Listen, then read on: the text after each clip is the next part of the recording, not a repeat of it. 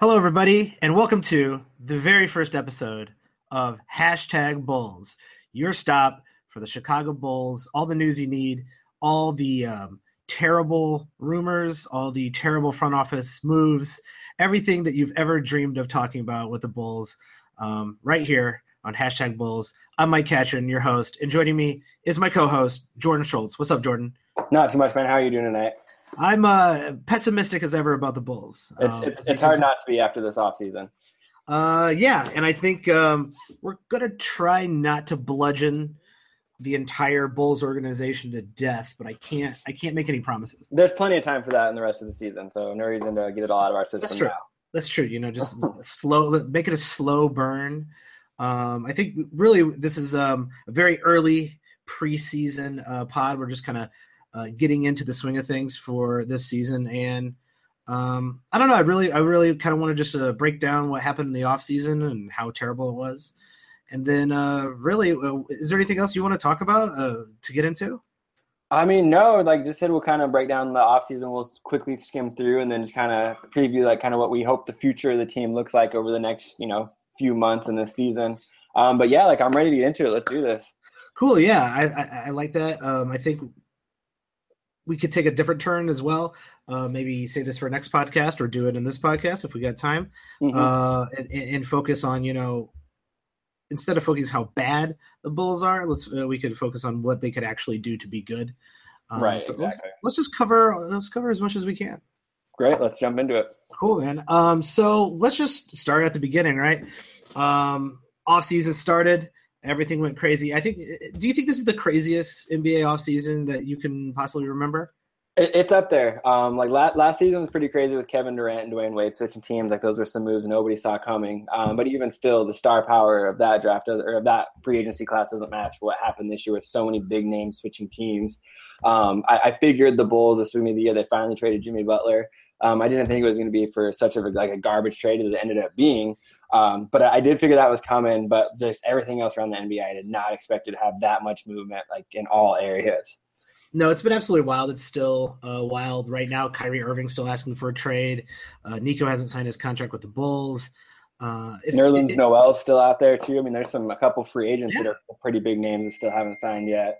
There's definitely some decent names still out there. Going into right after the finals, right after LeBron lost another one, is the way I like to hate it. There will be plenty of LeBron hate on this podcast. I hope everyone's okay with that. Yeah, I mean, I'm kind of like in the middle on that, but I'm good with it. I don't have any strong objections there. I'll lead with the LeBron hate because I'm pretty good at that. And if you're a Bulls fan, I can't believe there's too many out there who are LeBron fans before they're Bulls fans. But going into this offseason right after LeBron lost, what percentage chance would you say, just like looking at it, did you think Jimmy Butler was going to get traded? Like I said, I figured it was probably coming. It seemed like he was one of the few guys, Paul George, Gordon Hayward, that were kind of had their names in a lot of movement, like movement related rumors for a while there. I would have said going in, I would have figured it's probably 60-40 that he was getting dealt. I still was hoping that we would hold on to him and build around him. Something the Bulls have, been afraid to even say that they will do. So I'm not completely surprised. It's still disappointing to see him go, and just seeing like the return we got back, it's hard not to be disappointed. It just like what were they thinking in the front office? It really doesn't make a lot of sense to me. Yeah, I was on the opposite. I thought there was probably like a 25-30% chance that Jimmy got traded. I thought they kind of made their decision. I thought with the fact that they made the playoffs, you had your 2 games of playoff Rondo. I thought they were going to run the whole thing back. That was all the messages coming out of the front office, was that they're going to run back. But as any good Bulls fan knows, you can't really trust anything coming out of the front office. They talk out of both sides of their mouths, not just to us, but to the players as well, apparently. 100%. Yeah, and if people haven't gone out and listened to Jimmy Butler's interview with Bill Simmons, you should probably do that. There was also some Twitter shade from one of Jimmy's boys thrown out right after the trade happened. And Jimmy, obviously very professional in that interview, has to be, right? But if you read between the lines of that interview, you can tell the front office did him wrong. And I'm actually going to take it one step back. The front office has done a lot of people wrong. And at some point, it's not me, it's you. You know what I mean? They fired Scott Skiles on Christmas Eve. They apparently choked out Vinny Del Negro before he left. There was actually a physical altercation between him and John Paxton. The whole Tibbs debacle is just infuriating, because that was probably the best signing the Bulls had made since the Jordan years. Is signing one of the best defense, if not the guy who defined the modern defense. It's been very bad for a while, but yeah, I definitely agree with you there. That the like when the Thibs thing happened, that was really like the start of the decline, where you could really tell that they were starting to kind of pull the plug on what they had built there. I was, in the percentage of Bull fans that was extremely bummed when Thibs left. I think most people were pretty bummed about that. I didn't really understand it. I don't think there's any coach in the league that's done more with less than, maybe like an Eric Spoelstra type team this year with the Heat. But just every single year, just dealt one blow after another, and he found a way to keep them competitive and get them deep into the playoff every single year. They led the East in wins 2 years in a row with Tibbs, and then the way they did them publicly, it was completely unprofessional. Absolutely, and at some point, it's not me, it's you. The front office isn't a boys' club. The Garpax, they are boys with ownership. It doesn't seem like they're going anywhere, and just getting into the major trade that we made, they bought themselves probably 3 more years being running this team by trading Jimmy Butler to the T-Wolves, basically right before the 7th pick in the draft. Yeah, and I don't know. I don't understand why they're still there. I think they should have been gone a while ago. At this point, like I've been on record saying on Twitter several times, like I want the Bulls to bring in Sam Hinkie. If we're going to do this youth movement thing, let's at least bring in the guy that's put the Sixers in a position that they're in now. Like even if we just 80% of the, trusting the process, the results have shown that it's pretty good. So I like in the sense that we've gone with the youth movement, but just looking at the trades and the domino effects, like they don't know how to do it right. Like there was terrible return. The guy on the board at number 7 should have been Dennis Smith Jr. And then at that point, that kind of makes Chris Dunn redundant, which means you should be looking somewhere else for a trade on there. So just all the way around, it's not a good front office. Unfortunately, until the money and the attendance starts to decline, I think we're going to have to just keep enduring through Garpax and just hope that some of these young guys can really, blossom into some guys that we don't think they were cut out to be like a Robert Covington type production type growth, Yeah, let's save beating down the fact that there is no process in Chicago for the future, and let's look directly at the actual trade that was made around the league. I don't know if there's been.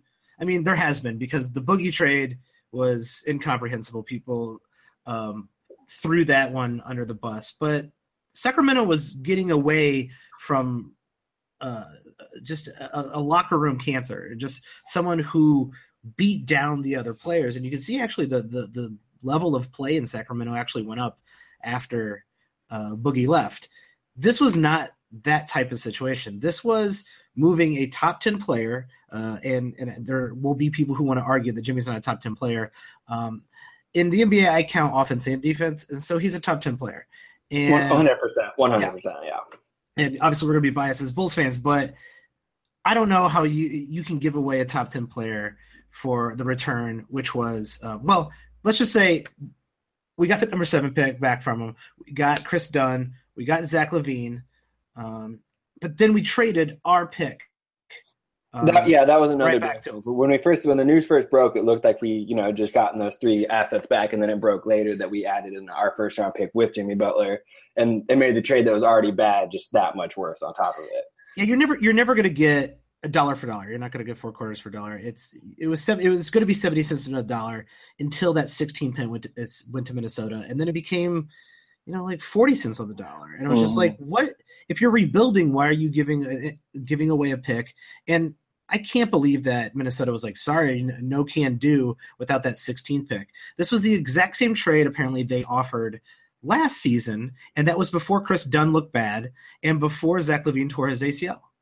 Yeah, it's just incomprehensible. It's terrible all the way around. Everyone gave it an F around the league. Some people were nice enough to give it a D-. The people who gave it a D- were really like reaching for things. They're like, well, at least they picked a direction. At least they're going with the youth movement. And we both know a lot of Chicago fans. Mm-hmm. I don't think I know any, well-knowledge Chicago fan who was against just rebuilding, just blowing it up, getting rid of Jimmy Butler and rebuilding, but doing it in this fashion, in this way, it's just not. I don't know if it's forgivable. Yeah, I'm with you 100% there. Like, they would have to really make some amazing moves here in the next few years to make up for it. I mean, you look at their contract situation next year, and they have under 50,000 or under 50 million committed. So maybe they're hoping to make a splash in free agency next year. But just the way that free agency's gone in recent history, that doesn't give you a lot of confidence that that's what's going to happen. Yeah, and I'm actually going to take a brief break from bashing the front office and say, if there is one thing that this front office does, is that they do not spend money on bad players. And I appreciate that. There's a lot of jokes out there about, oh man, is cap space going to start at center for the Bulls? Like, all those bullshit cap space jokes. Guess what? Guess who really would love to trade for some cap space? The Portland Trailblazers. I think they would really. They're so far over the cap. It's crazy. Yeah. They're doing everything they can to shed some room. They probably won't make the playoffs this year, and they're the most expensive team in basketball. They would love to have some cap space. So I do not jump on the whole, oh, what are you going to do with cap space? If you're not trying to win, why not? This is the one thing I will give the Bulls credit for, the front office, is that they're cheap, and in the result of being cheap is the fact that they never really give out a horrendous contract like some other teams do. No, and they've actually done a really good job right now. When you look at their contract breakdown, over half the roster is still in their rookie contract. So they have a lot of guys that, even though there's a lot of, just potential is all they really have to hang on right now. At least we're not, like you said, we're not giving them bad contracts for that potential. They're all still relatively cheap, under team control. We should be able to retain most of them if any of them do blow up. So that is one thing that they have done really well, is they've done a pretty good job navigating the salary cap. Especially once Dwayne Wade's off the books after this year, if he even stays in a Bulls uniform all season long. Yeah, and we'll talk about Dwayne Wade here in a little bit. And also remind me, because I like that you brought up 2018, because secretly I think that some of the articles I've been reading recently about all the teams who don't have cap space, all the people who will be available in the free agency of 2018, that could be part of the process, the Bulls process, right, that they eventually get into. Hopefully. I mean, they haven't had a lot of luck bringing in big name guys, and especially if we, come out to here this year and win, 15, 20 games and then don't end up with, a Michael Porter at the top. I mean, what do we really have to sell these big name free agents on coming here for? Yeah, that's a really great point. The Bulls are not a great free agent type of team. But one thing I always thought they were good at is drafting. If you look at some of the guys they've pulled out, like Taj Gibson, like Jimmy Butler at they've nailed some of their later. Nailed some of these, but even Paul Zipser is not that half bad. No, he looks like he could be a rotation guy off the bench. But when they went and traded out for that 7th pick, I was thinking, okay, we're at least bumping into the bottom part of that of one of the most loaded drafts, and we'll at least still have our 16th pick, which apparently we eventually gave up. I could not get someone to answer me. I was on Twitter probably blasting everyone for the next 25 minutes after they made that trade. I was like, so is the 16th pick involved? And I heard both sides of that story. But then they went out and drafted Lauri Markkanen. Give me your rundown on Lauri Markkanen. So I guess for me, kind of what I've kind of said about him the whole time is, I don't hate him. I just think where we drafted him was way too early. We could have probably traded back to 9 or 10 and still got him if that was our guy right there. Just unless he really takes the storm, league by storm this year, there's not a lot he can really do to change my opinion a lot. From the jump, I thought if he was going to be a guy that became an NBA contributor, it was going to take a few years for him to realize that anyways. I can't buy that. If I'm trading Jimmy Butler for a draft pick, that draft pick needs to be the headline of the trade I'm getting back. And I don't even know if Markkanen is in the best 3 players in the trade. Are we sure he's better than Chris Dunn's going to end up being? Are we sure he's going to be better than LaVine? There's a real chance he ends up just being a specialist and only can fill a certain role in the NBA unless he becomes, the next Porzingis that just takes off. I don't see it. I think at best he's maybe, a 4th or 5th starter on a team, but most likely he's destined for an offensive specialist role off the bench, kind of a stretch big. And like I said, they usually draft really well, right? Mm-hmm. I don't know what they see in this guy, and I think you summed it up really well. I don't know if this guy's the best guy in that trade, and he Right. certainly wasn't the best guy sitting at 7. You could have really reached for Frank Nicolita. I'm going to butcher that name, but I would have preferred him over what we got there for sure. But Dennis Smith Jr., Malik Monk, both of those guys on the board. Those were the 2 guys I thought we were trading up to take there. Even Donovan Mitchell or Bam Amadeo would have been something to be kind of interested in. Why not swing for the fences if you're going to be one of the worst teams in the league and you want to be one of the worst teams in the league? Why not swing for that fence with someone like Malik Monk or Dennis Smith? I guess just because we cannot execute plans very well in Chicago. Apparently not. So all of that probably Bulls, all the Bulls fans basically fell apart within about a 45-minute period on draft night, losing Jimmy and then gaining Lauri Markkanen and just looking at this guy and going, I mean, what is Lauri Markkanen's ceiling, do you think? I mean, it's very early to tell. He does seem to have some decent footwork. He does seem to be a decent shooter. Yeah, I mean, he's young. He's legit 7 foot. He did show in summer league that he can handle the ball a little bit and maybe be like a playmaker that could, best case scenario, grow into like a 2 to 3 assist big man. Like he didn't look completely uncomfortable moving with and without the ball. He can shoot it.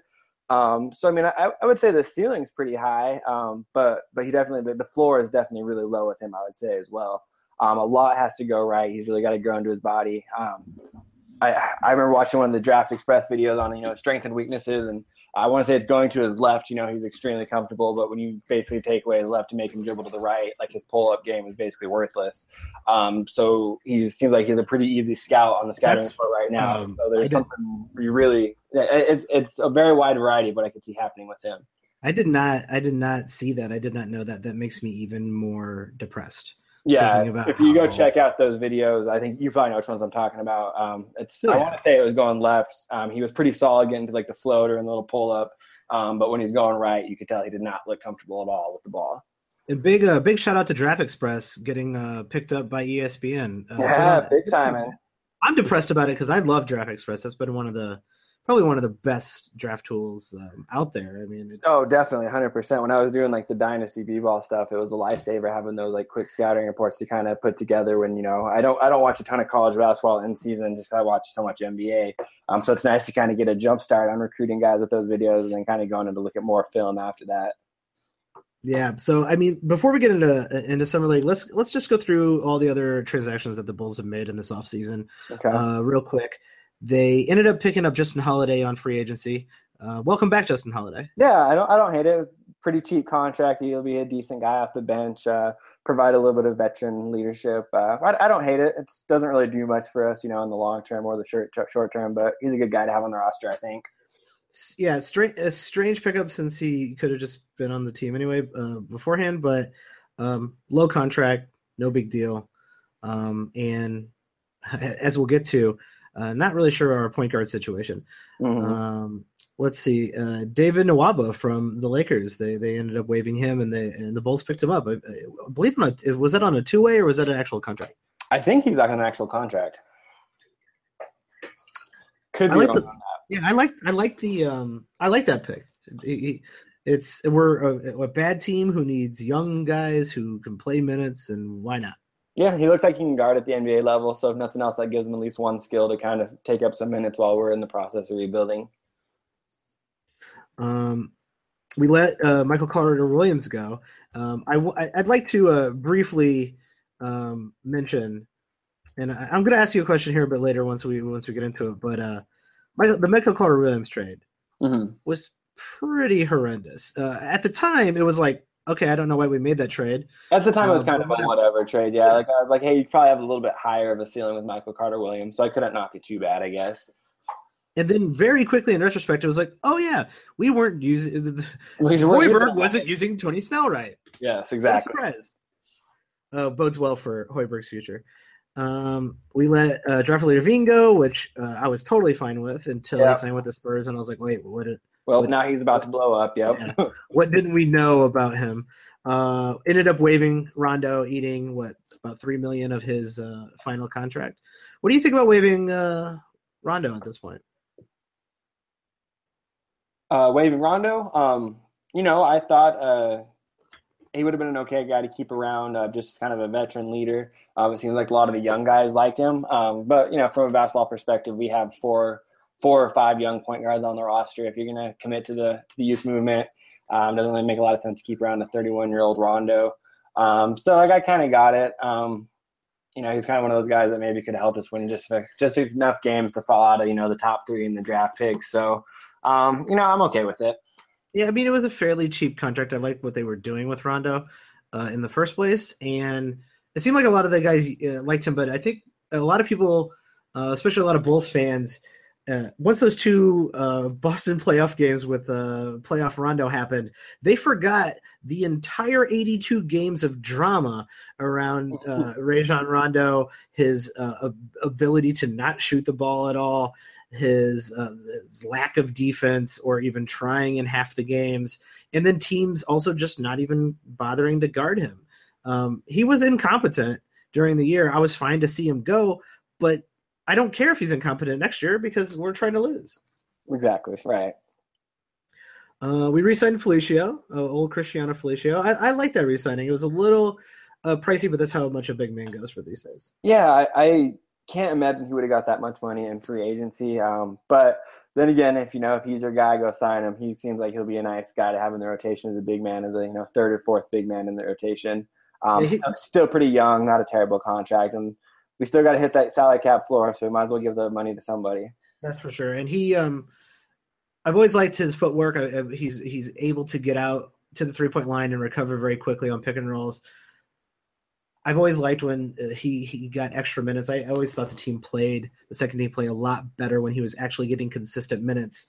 And then don't worry, I will be bashing Fred Hoiberg's rotations here in a little bit. But he's still a bit lost out there, both on offense and defense. And so if he can kind of get that together, like you said, he's young. He has not been playing at a professional level very long at all in his life. So not terrible. No, not at all. We could have done a lot worse on that. Did I miss anyone?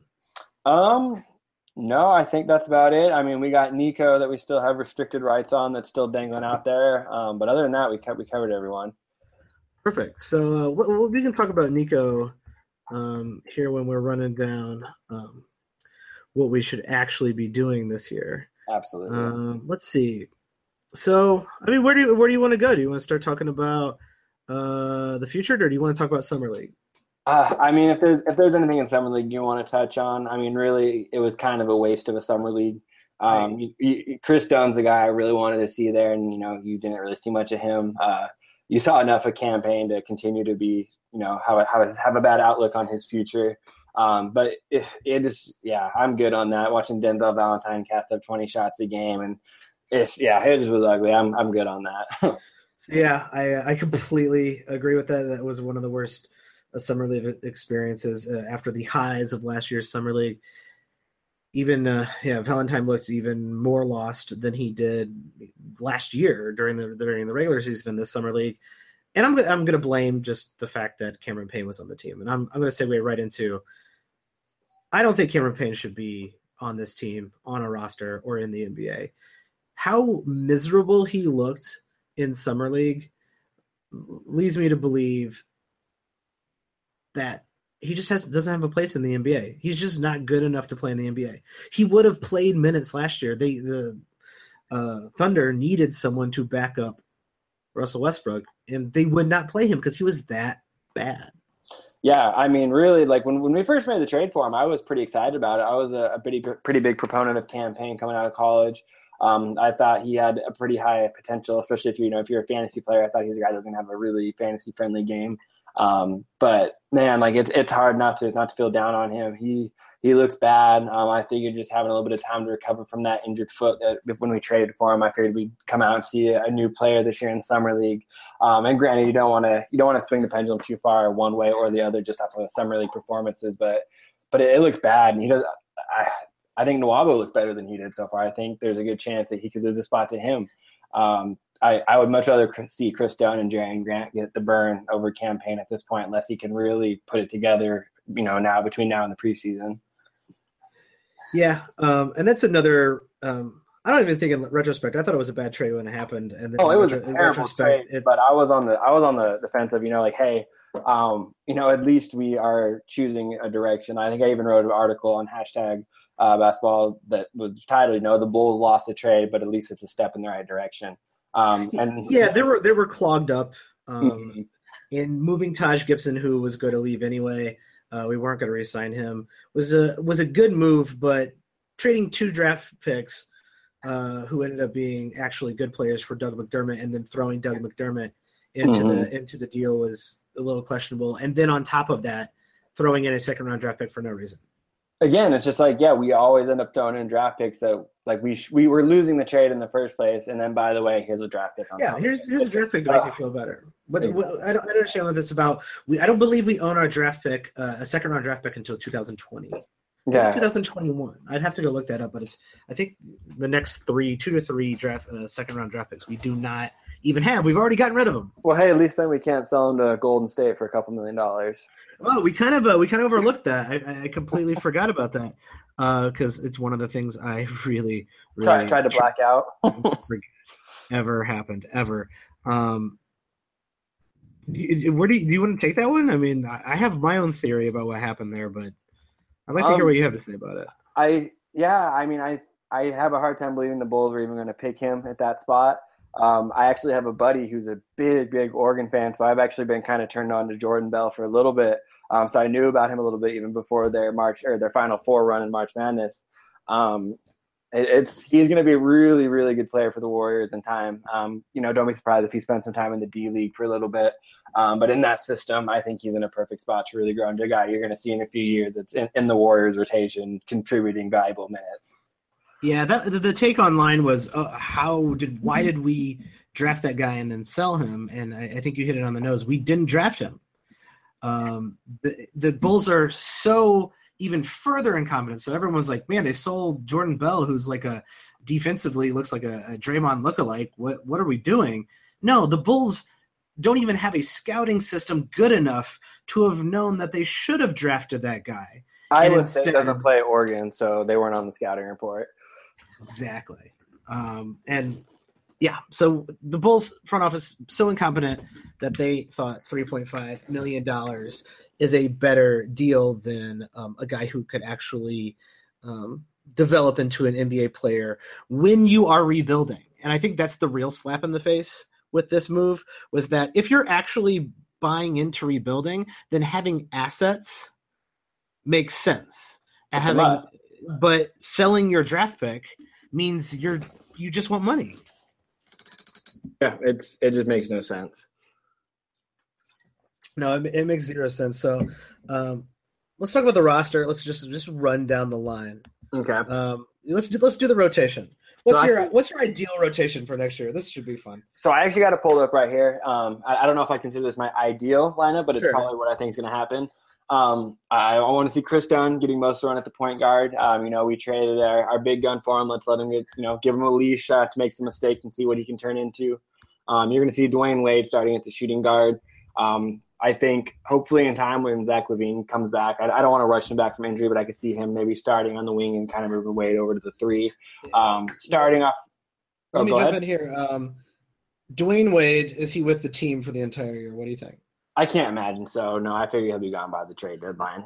I think it makes sense to sell him by the before, or at least pretty close to when Zach LaVine is coming back. Yeah, I trade him. Don't buy him out. Let him walk for nothing. But trade him to get anything. Get a second round pick if that's all you can get. At least just don't let him walk for anything. You need all the assets you can get. Like as you mentioned, we don't own any of our second round picks for a while. So just get what you can for him. Anything's better than nothing. Yeah, I don't know if anyone's going to bother trading because they just know that Dwayne Wade's probably going to walk and go anywhere, but $23 million is a very good expiring contract. And expiring contracts are a little bit more in vogue now than they have been in the last few years, simply because so many teams need that cap space. Yeah, I think there could be a market for him, especially if Cleveland's, in the middle of another dysfunctional season. I could see them maybe being desperate. maybe Houston. I think there's got to be a market for him somewhere, but I don't know. I can't imagine he's on the team all year long. I hope not. I mean, I hope he's a good veteran leader for the first half of the season, and then let's move on and let the young kids really take over. Yeah, definitely. Who you got starting at 3? I hope it's Denzel Valentine to start the year. Similar to Chris Dunn, we invested a lottery pick in him. Let's give him a long leash. Let's let him get a lot of burn. Let him make some mistakes. Let him try and grow. See what he can turn into. So I think he's probably who I'd like to start the year off at the 3.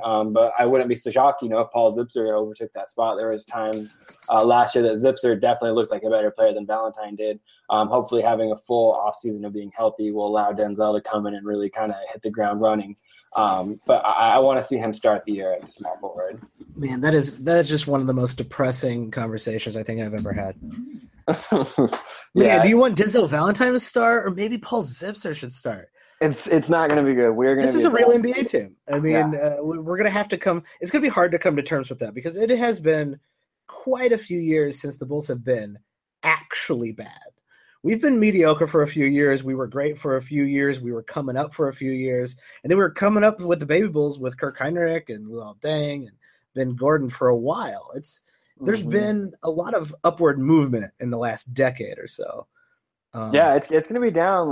We could realistically be in line for a top 3 pick in this next draft, and I hope we are. Rock bottom is where we want to be. You might as well. I mean, we're not challenging anyone up at the top. We're not even making the playoffs for the next 3-4 years with this squad, so you might as well go get as many young guys as you can. Absolutely. I like Bobby Portis at 4. Is that who you want starting? Unless we bring back Nico, yeah. If we bring back Mirotic, let's let him start at the 4 and just. I mean, honestly, let's let the offense run through him for a little bit. Let's see what he can do. He's shown stretches of brilliance, and he's shown stretches of just being garbage. Let's let him really be the guy. Maybe we can bring him back on just a 1-year deal if he just signs that qualifying offer to enter unrestricted free agency next year. Put him on a prove it deal. Let him be the guy. See what he can do. But at the same time, if we let him walk, I won't be completely heartbreak. I'm glad to hear you like Portis. It seems like for a while there, I was the only one that still had a house on Bobby Portis Island. I still think he could really turn into a nice NBA player. He's shown flashes of being able to step out and shoot the 3-ball. His motor's always going. He's nonstop hustle. He's a guy that can get up and down the floor and run pretty well for a big man. I think if you could actually see the real Hoy ball system, or at least what we've been sold on what the Hoy ball system is, he's a big that could really thrive in that system. So I want to see him, even if we bring back Nico, I want him seeing 6-man minutes off the bench and really getting a chance to run the offense a little bit through him. Yeah, it doesn't sound like we're disagree on too much here. Bobby Portis has NBA skills. 100%. One of the things that he does not have is defensive awareness. That's got to be if you're playing NBA 2K right now, go and edit his player. Make sure that's around the 25-35 range for Bobby Portis, because he is legitimately that bad. Every single game I went to last year, when Bobby Portis was on the floor, I would just sit there and watch him. I go, here comes another defensive left. Yep, another defensive left. Yep. He just doesn't get defense. And his defense, though, I don't really feel like he's had a chance up until the end of last season to really get extended minutes, to really get in a groove. I feel it's one of those things that could improve if he gets some time on the floor against NBA competition, instead of, floating between G League minutes and then a few minutes on the NBA bench and then back down and back up. I want to see him, let's free Bobby Portis finally and see what he can turn into. And I want to throw Hoiberg under the bus. This should be a regular segment. Throw Hoiberg under the bus. Oh, we'll have plenty of opportunities for it, I'm sure. This is the throw Hoiberg under the bus moment of the night. Bobby Portis didn't get good rotation minutes. No one got good rotation minutes last year, and that completely hindered any develop from any of the young guys who actually were needed when it came time for the playoffs. And now, I'm not trying to say we're going to get out of the first round, because I never thought we were going to get out of the first round. I'm not a delusional Bulls fan, but Bobby Portis could have really, really, really used the tick, and he just didn't get it. And you know who really also could have used the tick? Nico, and he got dicked around by Hoiberg as well. I completely agree with your idea that we should be running the offense completely through Nico. I just think give him the ball, let him work. He's not a spot-up shooter. That's not who he is. He can create off the dribble. He is a above-average defender, and he's a very good NBA player. I think he's a great asset, and I would be shocked if we didn't re-sign him because giving him the ball and letting him run the offense allows him to be an asset that can be moved for other assets, which is what the process is supposed to be. Yeah, exactly. And the way I'm kind of looking at it is I don't think at least on a good playoff team that Nico's ever going to be a first option scoring, like a first scoring option.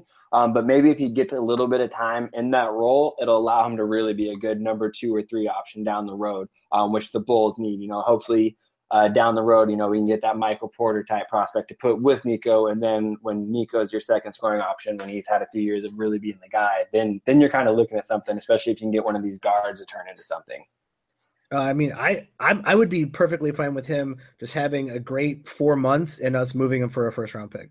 Oh, if we can get a high end first round pick, 100%, definitely. I'll take a mid round. At this point, you got to collect assets, and I'm fully in on the Hinkie process for the Bulls. I just don't think it's going to happen. One, the coaching is bad.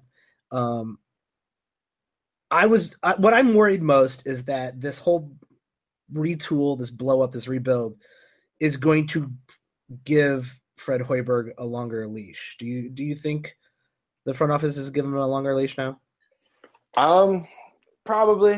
Like you said, they probably bought everyone in the organization 2 to 3 years there because they can just say that, hey, we're rebuilding. This was what the fans have wanted for so long. They've wanted to rebuild. We're finally doing it, even though that wasn't exactly the way the fans wanted to go about it. I was okay with the Hoiberg signing when we first signed him. There were some other coaches available at the time that I would have rather, took a chance on. But they did a worldwide search for a coach. Yeah. They just landed on Fred Hoiberg magically in a couple hours. Yeah, exactly. There's a little bit of a connection there for most of the Bulls fans can already pick up on. Do you think that they used worldwide search as the way they described their search because they used the World Wide Web to Google coaches' names? It's possible, yeah. It wouldn't surprise me at all. You think it's just a semantics argument from the front office? Right, exactly. It's a worldwide, search where they just, sent, a tweet to Fred Hoiberg like, say, hey, come coach here, and then that was it. Another piece of evidence that it's just an old boys club they're getting their friends jobs, and that's just not how you win. That's just not how you build a good organization. That's not how you win. Nope, not at all. But I guess at least if you're gonna let him be your coach, get some guys that might fit a system, which to their credit they've done a little bit this year. They've gotten really worse versions of what they had kind of already in place, but at least they've got a few guys that could potentially grow into what we've been sold is the Hoiberg system. But no, I think it's time to move on from him. But I wouldn't be surprised if he's still our coach at the end of the season this year. Yeah, that's pretty depressing. I think he's a pretty pitiful coach. One ranking had him as the worst coach in the league, and I really can't disagree. I wrote an article on #basketball.com. Go check that out. About his rotation problem. And there was no super significant injury on the Bulls last year, yet I believe we were in the top 5 in rotations used over 82 games. Interesting. Okay. Surprisingly, I could have sworn there was definitely not a team that was going to beat us, but there was a few teams with injuries, and I believe Sacramento Kings, they ended up, and Sacramento Kings had Rudy Gay out, so there was a few injury teams that were ahead of us. But yeah, the Bulls were probably the healthiest team and used an insane amount of different rotations for a large number of minutes. Just the fact that the Bulls were one of the healthiest teams in the league is hard to believe. It seems like that hasn't been the case in decades. Of all the years that it didn't matter, of course, that was the year. 100%. So let's see, who do we got left to talk about? I think just kind of down a little bit in LaVine, right? I'd actually like to jump to someone I'm not really sure what to do with, Robin Lopez. Okay, yeah, I'm 100% on that. I actually have some ideas on what we think we should do with him. I think he should be put in the exact same boat as Dwayne Wade, and the second we can get anything of value for him that can help us in the future, let's get it. Let's stack those assets like you said. He's a great guy on a great contract. He's a solid starter, but he is a lot more valuable to a team that's in the playoffs than he is just putting up decent stats for nothing while we're trying to lose. Let's get something young and something exciting for him. Yeah, do you have any teams, maybe some, because there's not a lot of contenders out there, and I think that's actually really going to hinder the Bulls moving someone like Robin Lopez or Dwayne Wade. There's not a lot of contenders out there. There's about 4 teams really, and any of those 4 teams really need a Robin Lopez? No, that's true. Maybe you sell him off to the Spurs. Maybe as a compliment to LaMarcus Aldridge. That's one thing that maybe kind of comes to mind. I don't know off the top of my head what their cap situation looks like. Lopez is on, I think, the hook for like right around $14 million a year, so he's not cheap by any means. I don't hate that idea. I kind of like that. That's an interesting idea. Maybe you dangle him out there. I mean, DeJounte Murray, we don't need another point guard, but he's a guy that I kind of like over there for some young guys. I would argue that we might need another point guard.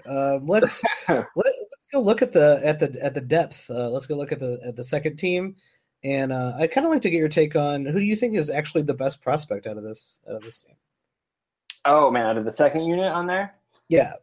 I think Jerry Grant, I still like him. Markkanen is obviously the big name if you're counting him in that group there that I think's, prospect wise. We both really like Portis. I think he should be the starter if we don't bring in Nico. But if we do bring back Nico, I would say he's the best prospect there. Who do you like more as like an overall? Who's got the higher ceiling? Lauri Markkanen or Bobby Portis? And is it bad that we're having this discussion? I think if you're going just off pure ceiling, it's got to be Markkanen. It's a big stretch, but the absolute ceiling for him is he does turn into like a Dirk light. I don't think he'll be Dirk Nowitzki ever, but like maybe a Dirk light. I think if he could be somewhere in between a Ryan Anderson and a Dirk Nowitzki who has a few moves, develops some post moves, is a little lighter on his feet than Ryan Anderson, but can kind of knock down catch and shoots.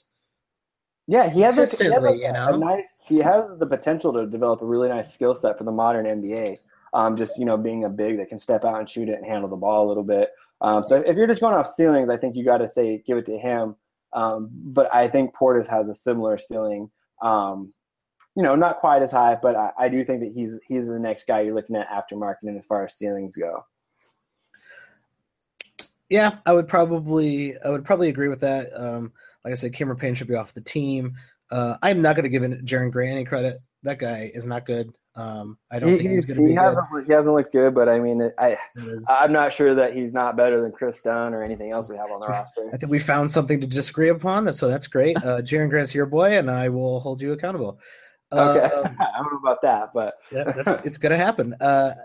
Everyone on this team is not a great prospect. I think Zach LaVine is still a good prospect. I don't know if I say great. I would actually 22 years old, so he's still great point. I was not including Zach LaVine. Zach LaVine is actually the only asset on this team that is probably the best asset on this team. Period. He's about the only guy on the team I wouldn't really want to move at this point, just because we're not going to get full value for him until he's uninjured anyways. Then last year, before he got injured, he put up some decent numbers, 18.9 points per game, three boards, 3 assists, just under a steal per game, and knocked down 2.5 3-pointers. Shot 46, 39, 83. So he was decent before he got hurt. If he can come back and he hasn't lost, the explosiveness from that knee injury, he's one of the few guys I think, like you said, he's the only asset we have. He's a guy that I think is the only one that could really grow into a number 2 or number 3 option on a winning team besides Nico out of this group we have right now. I think, and that's exactly, I think, my issue with this rebuild. It doesn't seem like there is a process, or they're not following the process for sure, but I'm not sure that there is a process at all. I think their process is we'll just tear it down and get really bad and then figure it out from there. Yeah. It's not get a draft pick. It's not calculated like it was with the Sixers, where like at the time the move seemed ridiculous, but in the big picture, like they all made sense in the end. I don't think that you're gonna look back on 5 years and look at the Bulls rebuilding like, oh, that all makes sense now. I don't see that being the case. But I'm not sure that there's another process that worked. Just being bad and getting lucky in the draft isn't the entire picture. You can get a first round, you can get the first overall draft pick, right? But if you don't have anything around that guy and you don't have other assets, the reason the Sixers are so intriguing is not just because they got Embiid, it's because they have Embiid and Ben Simmons and Sarge, and they have more draft picks on the way. Yeah, and then they've had those guys like Covington that came out of nowhere. You look at their end of the bench guys, they're guys like, Timothy Luwawu-Cabra who have huge, huge ceilings. Like, yes, they're prospects and they may not ever be anything, but they're not stocking the bench with guys that are just like whatever. They're guys that if they hit, they're going to be really, really good players. And it's not the way that we're going about it. Yeah, I think it's almost the exact opposite. We got a bunch of stopgaps who will probably have a fairly short tenure in the league, and then maybe one of them pans out into a rotation-esque type player, and then Zach LaVine, who I do have hopes for it. You got to have hopes for something. I think I stated in another podcast that I happen to do in the Watching the Boxes Fancy Podcast free plug, that I need to figure out a way to stop rooting for this team. Yeah, 100%. One of the things I did after the Jimmy Butler trade in my main dynasty basketball league that I do, I changed my team. I was the Bulls and I was a 2-time champion, and I picked up the team and we moved to Vancouver and brought the Grizzlies back. And so that was one of my first steps to try and separate a little bit from the team. I love it. That's a great idea, actually. Yeah, and the only way the only way this happens, right? It's going to be a very hard way to pull anyone who's a fan of any team, right? It's going to be hard to pull me away from this team, but they're about there. And the only thing keeping me there is looking at Zach LaVine and going, well, he was the third option on a Minnesota team. He's real young. He's got some potential. That's the only thing holding me to this team. While the process and Embiid and Simmons and Saric and all these guys, they are things that kept Philly interested, even though they were the worst team in the league. Oh, exactly. I mean, you look at another team that's actually done a pretty good job putting some intriguing young pieces together is the Phoenix Suns. They've really kind of done a good job in the last few years, kind of doing the things like benching Tyson Chandler and letting those young guys get some shine. I would trade our entire roster for the Suns straight up, and they can keep Eric Bledsoe, and I still feel like we'd win that trade. They've got some really solid young guys on that squad. Yeah, they got a great looking squad, and that's actually who I was hoping the Jimmy Butler trade would actually be for. Me too. Out there, I didn't figure we'd get Devin Booker, but I liked a lot of their other pieces, and the pick that turned into Justin Jackson or Josh Jackson, excuse me. Yeah, Josh. I would have taken that. That sounds perfectly fine. Mm-hmm. Yeah, a lot of young guys there I like there. Let's go back to Chris Dunn real quick. What are your thoughts on him? I'm very indifferent about Chris Dunn. He didn't really show anything great last year, in his rookie year. Now, we all know that Tibbs doesn't like rookies terribly much. Even Jimmy Butler didn't get a lot of tick under him, but hopefully Tibbs was working on developing him, and some of that development rubs off because I'm not sure how good the development team here is on the Bulls. Chris Dunn does have an NBA body. He does look like he can play NBA-level defense. But is he a point guard of the future? I will not call him that. Yeah, I think that's pretty fair.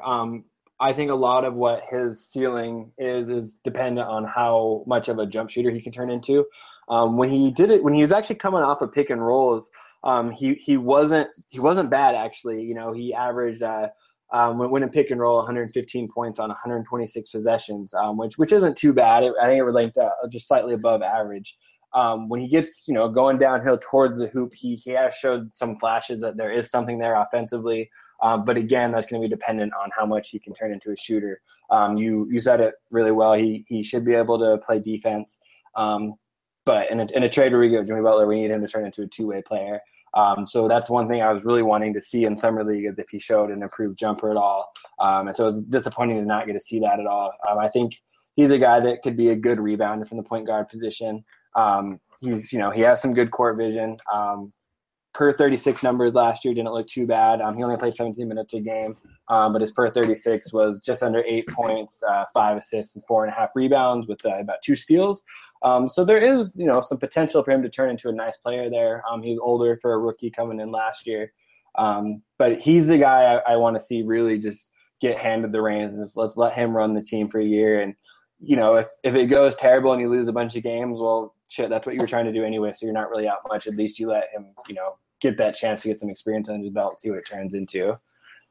Yeah, I'm not giving up on him. I think what success looks like for Chris Dunn this year is just improvement. I'd like to see him head towards being a bit of a Marcus Smart type of player, someone who is reliable, who can get streaky, who can.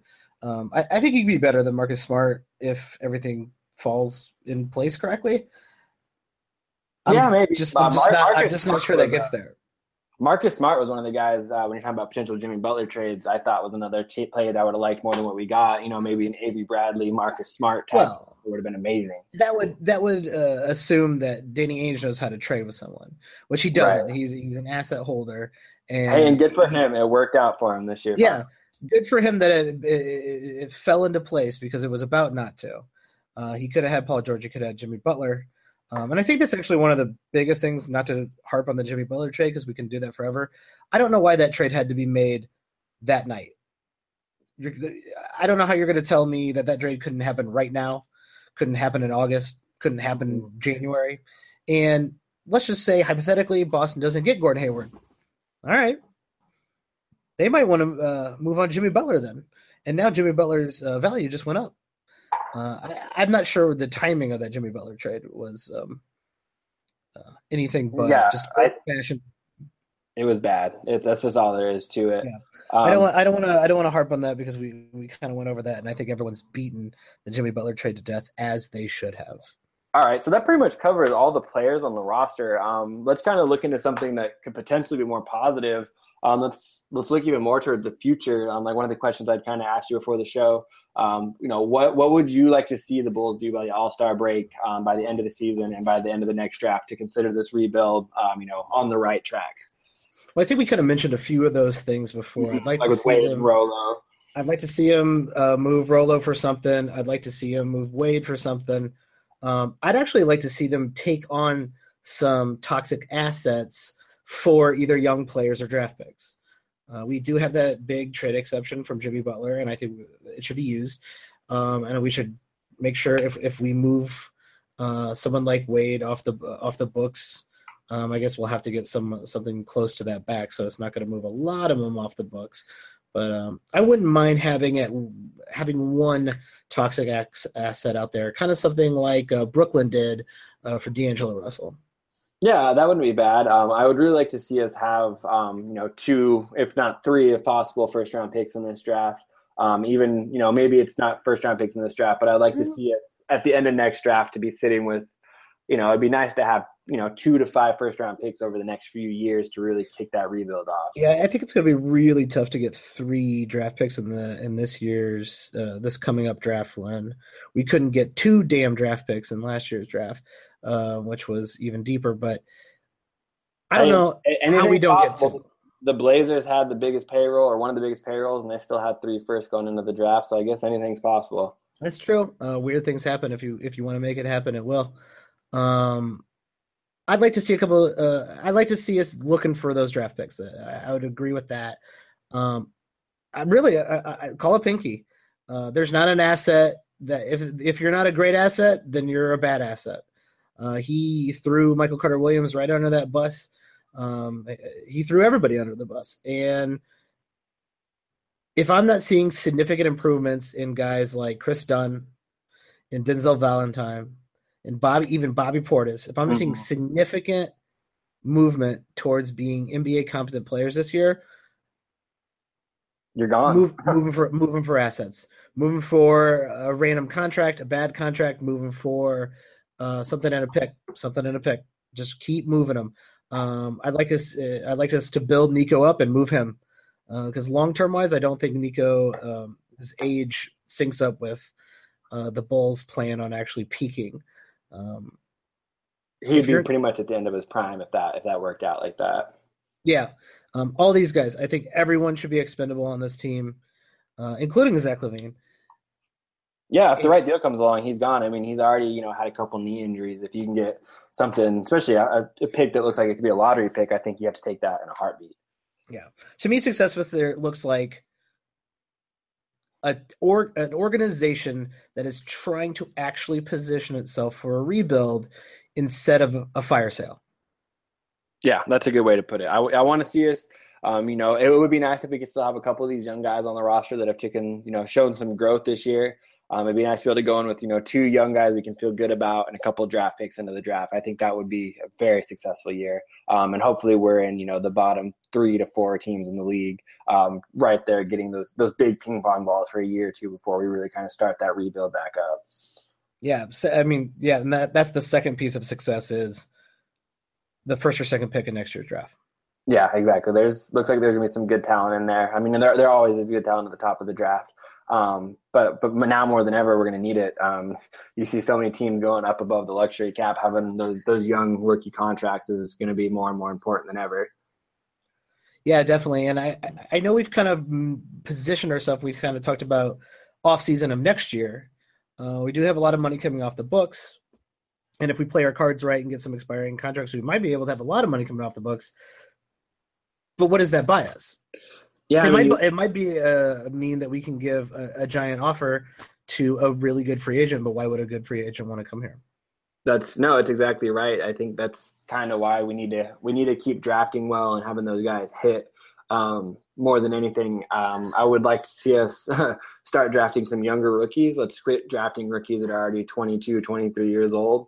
Let's get some youth in there, and unless it's one of those things where they're to Dame Lillard and they're ready to come in and contribute at an older age. You get those guys like Chris Dunn and Denzel Valentine that are old and they already have a little bit of a cap ceiling just because they already a little bit are kind of what they're going to be. Obviously, they can still grow, but you're not going to get all those years of development out of them that you would with those 18, 19-year-old one and dones. Oh, yeah, and that's exactly who I thought we were going to be headed towards with the 16th pick. I was like, I was just praying that Luke Kennard did not fall to that 16th pick because I knew that's who they would pick. I thought Justin Jackson was a chance there, too. Oh, God. Justin Jackson at least seems like he might be a decent NBA player. And it's hard to get a good, decent NBA player at 16. But I was like, take a jump at Harry Giles. Take a jump at OG Anunoby. OG Anunoby was a guy I really liked at 16. I thought he has a lot of upside. He could really be a guy that would be good in the modern NBA if he can really develop that offensive side of his game. Yeah, why not? I mean, that to me, that's what I was like. If we do that in this draft, I'm actually going to be excited. We'll have Jimmy Butler. We'll have this young guy who is going to look real raw but have talent. And that all fell on its head, and then we ended up with Lauri Markkanen.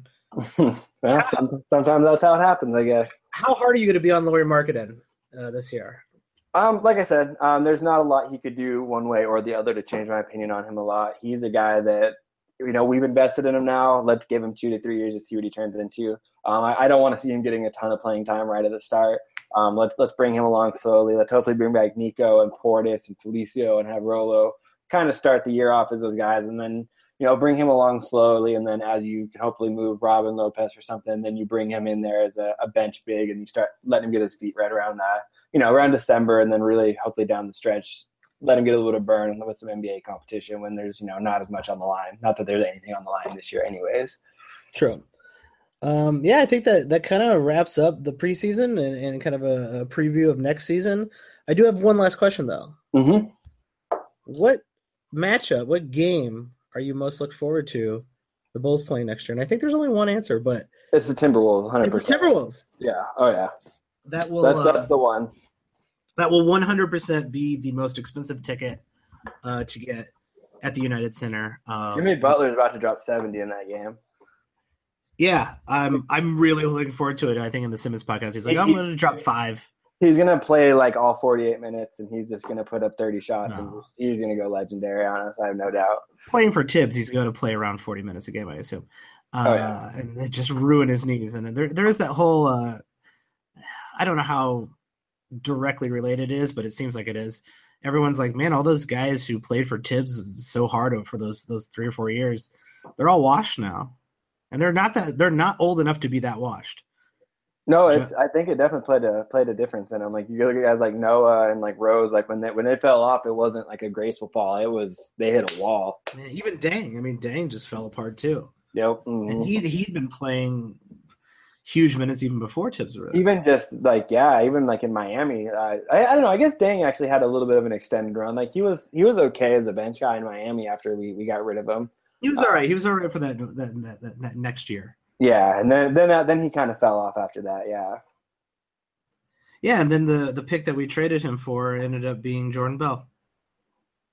You're right. That did. How about that? Never got that first round Sacramento Kings pick. That would have been real nice. Sacramento couldn't figure out a way to be good. So, Right. I guess at least we're not Sacramento.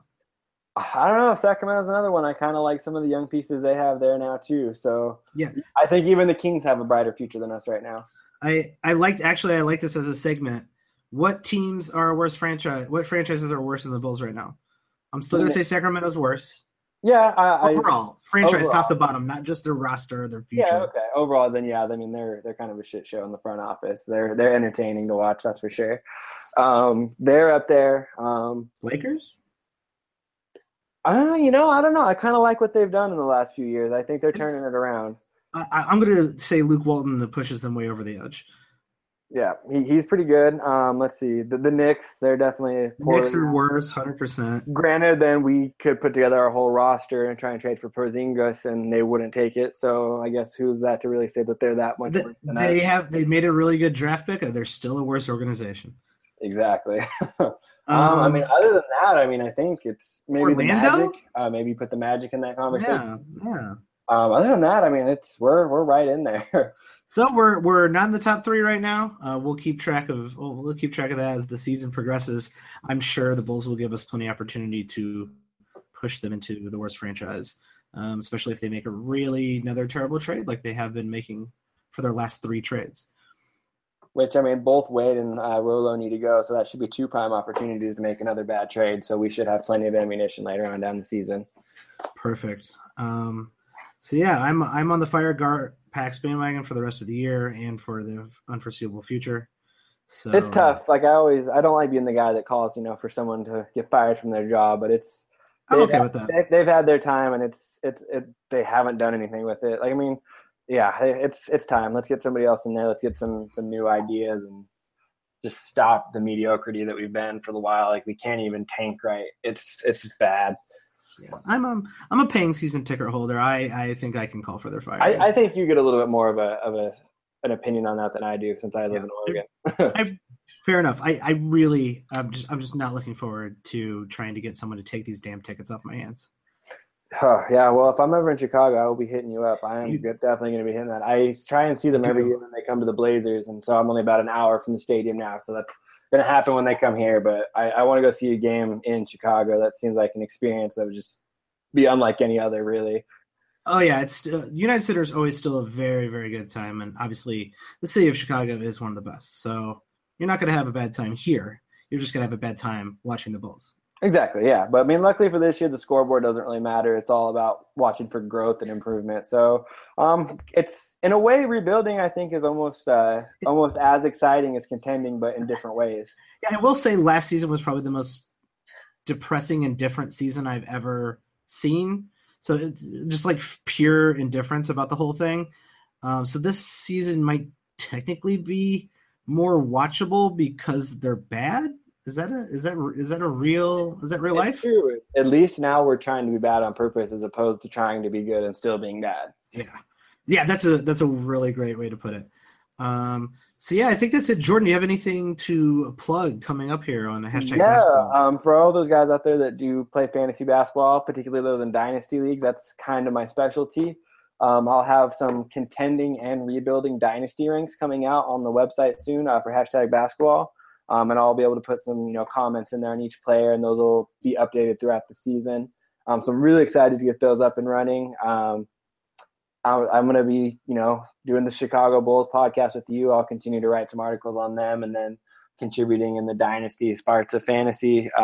We're getting ready to start a salary cap light dynasty league that I'll probably use as some material, kind of breaking down how the draft goes with that, because it's based off the real NBA contracts to simplify down a little bit. So I think that'll be really interesting to see how a fantasy draft goes when you're weighing in contracts against the salary cap as opposed to just straight up fantasy production. So I think that'll be pretty interesting. So be on the lookout for that. But that's about it right now. It's a little bit slow, so there's not a lot going on the Bulls front. So not too much coming there. It'll be mostly getting ready for the upcoming fantasy season here in the next few weeks. Beautiful. Yeah, I've actually never done a salary league. Yeah, okay. I'm glad I'm you a brought that bit up. hesitant. I was listening to your podcast that you did yesterday. I was going to Yeah. bring that up. You guys need Con- to do a salary cap league. This one that we're doing makes it Convince me why I should do a salary. I've never done a salary cap league. Convince me why I should do a salary cap league. okay. You play NBA 2K, right? I do Do you ever do my GM? often. It's the exact same thing, but for fantasy. How we did it in this one, I'm calling it my salary cap light league. So what I did is I went through and took all the contracts of the real NBA players for our startup draft and kind of rounded down to the million spot. So the example I've been using is LeBron James this year. He makes $33 million and some change. Next year he'll make $35 billion and some change. So we're going to round that down to $32 and $35. Just to kind of keep it simple. That way you're not figuring in all the thousands and exact dollars, and it helps it go a little bit easier on trading and stuff. So it's a little bit easier to match up salaries. And it really just does give you a different challenge because you're not looking at just fantasy numbers. You're looking at it more from a GM perspective where you're weighing the contract. If you go and get a Mike Conley type player, Damian Lillard, or John Wall is a great example. Here soon in 6 years, he's going to be making $46 million or 46 of our 120 hard cap. You have to really fill out the rest of your roster with some value type players. So it really just adds another wrinkle in there to the dynasty league, which I already feel like is the way to go. I don't really play in redraft leagues. I mainly stick to dynasty and keeper. But it just, like I said, it's my GM in person. It adds a whole other wrinkle to trading because it's like the NBA. You're either contending or a lot of times you're rebuilding, trying to get those picks, trying to cut salary for upcoming free agency. It's the best way to play. I'm super excited to get this league going. It's going to be a 20-team league. So that's why we're using 120 as the hard cap as opposed to 99, just to kind of adjust for having 20 instead of 30 teams to help spread those contracts out a little bit. Well, it sounds fairly complex, and that is the proper way to sell me on a fantasy basketball league. So I think I will be joining that salary league simply That's great. because I think we have way too many. There's like too many variables. Yes, I think there's 5 spots left, and so it's good you're jumping in now. I already dibs on the Chicago Bulls for my team name. Don't worry, I'm avoiding Chicago Bulls in all aspects of my life. But yeah, you should jump in. It'll be a fun league. It'll give us something to talk about on if I jump on as an extra for the fantasy show ever. Yeah. I know quite a few of the people that are actually in the league. They're people I know either in real life or have met on NBA Twitter or fantasy Twitter, whatever you want to call it. And so I think that a lot of them, they were people that read some of my stuff back at Dynasty V-Ball, so I've interacted with them for a few years. So I think it'll be kind of cool to get some insight from what kind of went into their thoughts and like why they drafted, player A with this contract over player B. I don't know. I think it'll be a really fun league. I track all the salary caps and the draft pick trading myself. It's like weirdly therapeutic to kind of run those spreadsheets. All right. Yeah, it's I don't know. It's kind of fun. It's weirdly therapeutic. I really enjoy doing it. Hey, whatever floats your boat, man. And I can't really negate what you're saying because I'm a huge fantasy basketball nerd. If anyone who listens to the hashtag basketball podcasts, the network that they are kind of ramping up here this season. If you listened last year, I do host the Watching the Boxes fantasy basketball podcast. Really good stuff too. You should check it out.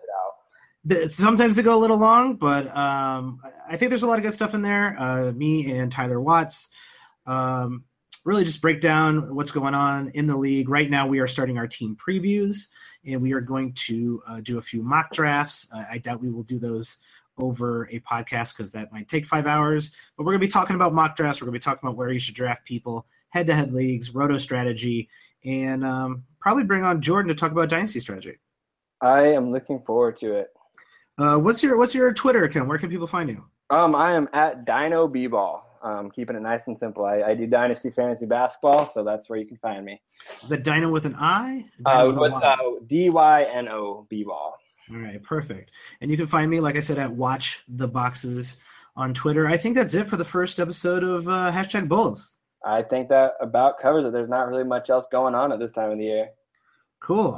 So yeah, I think that's it. We will get back to you soon with more if there is more Bulls news coming up. If Nico gets signed, we'll be talking about that soon.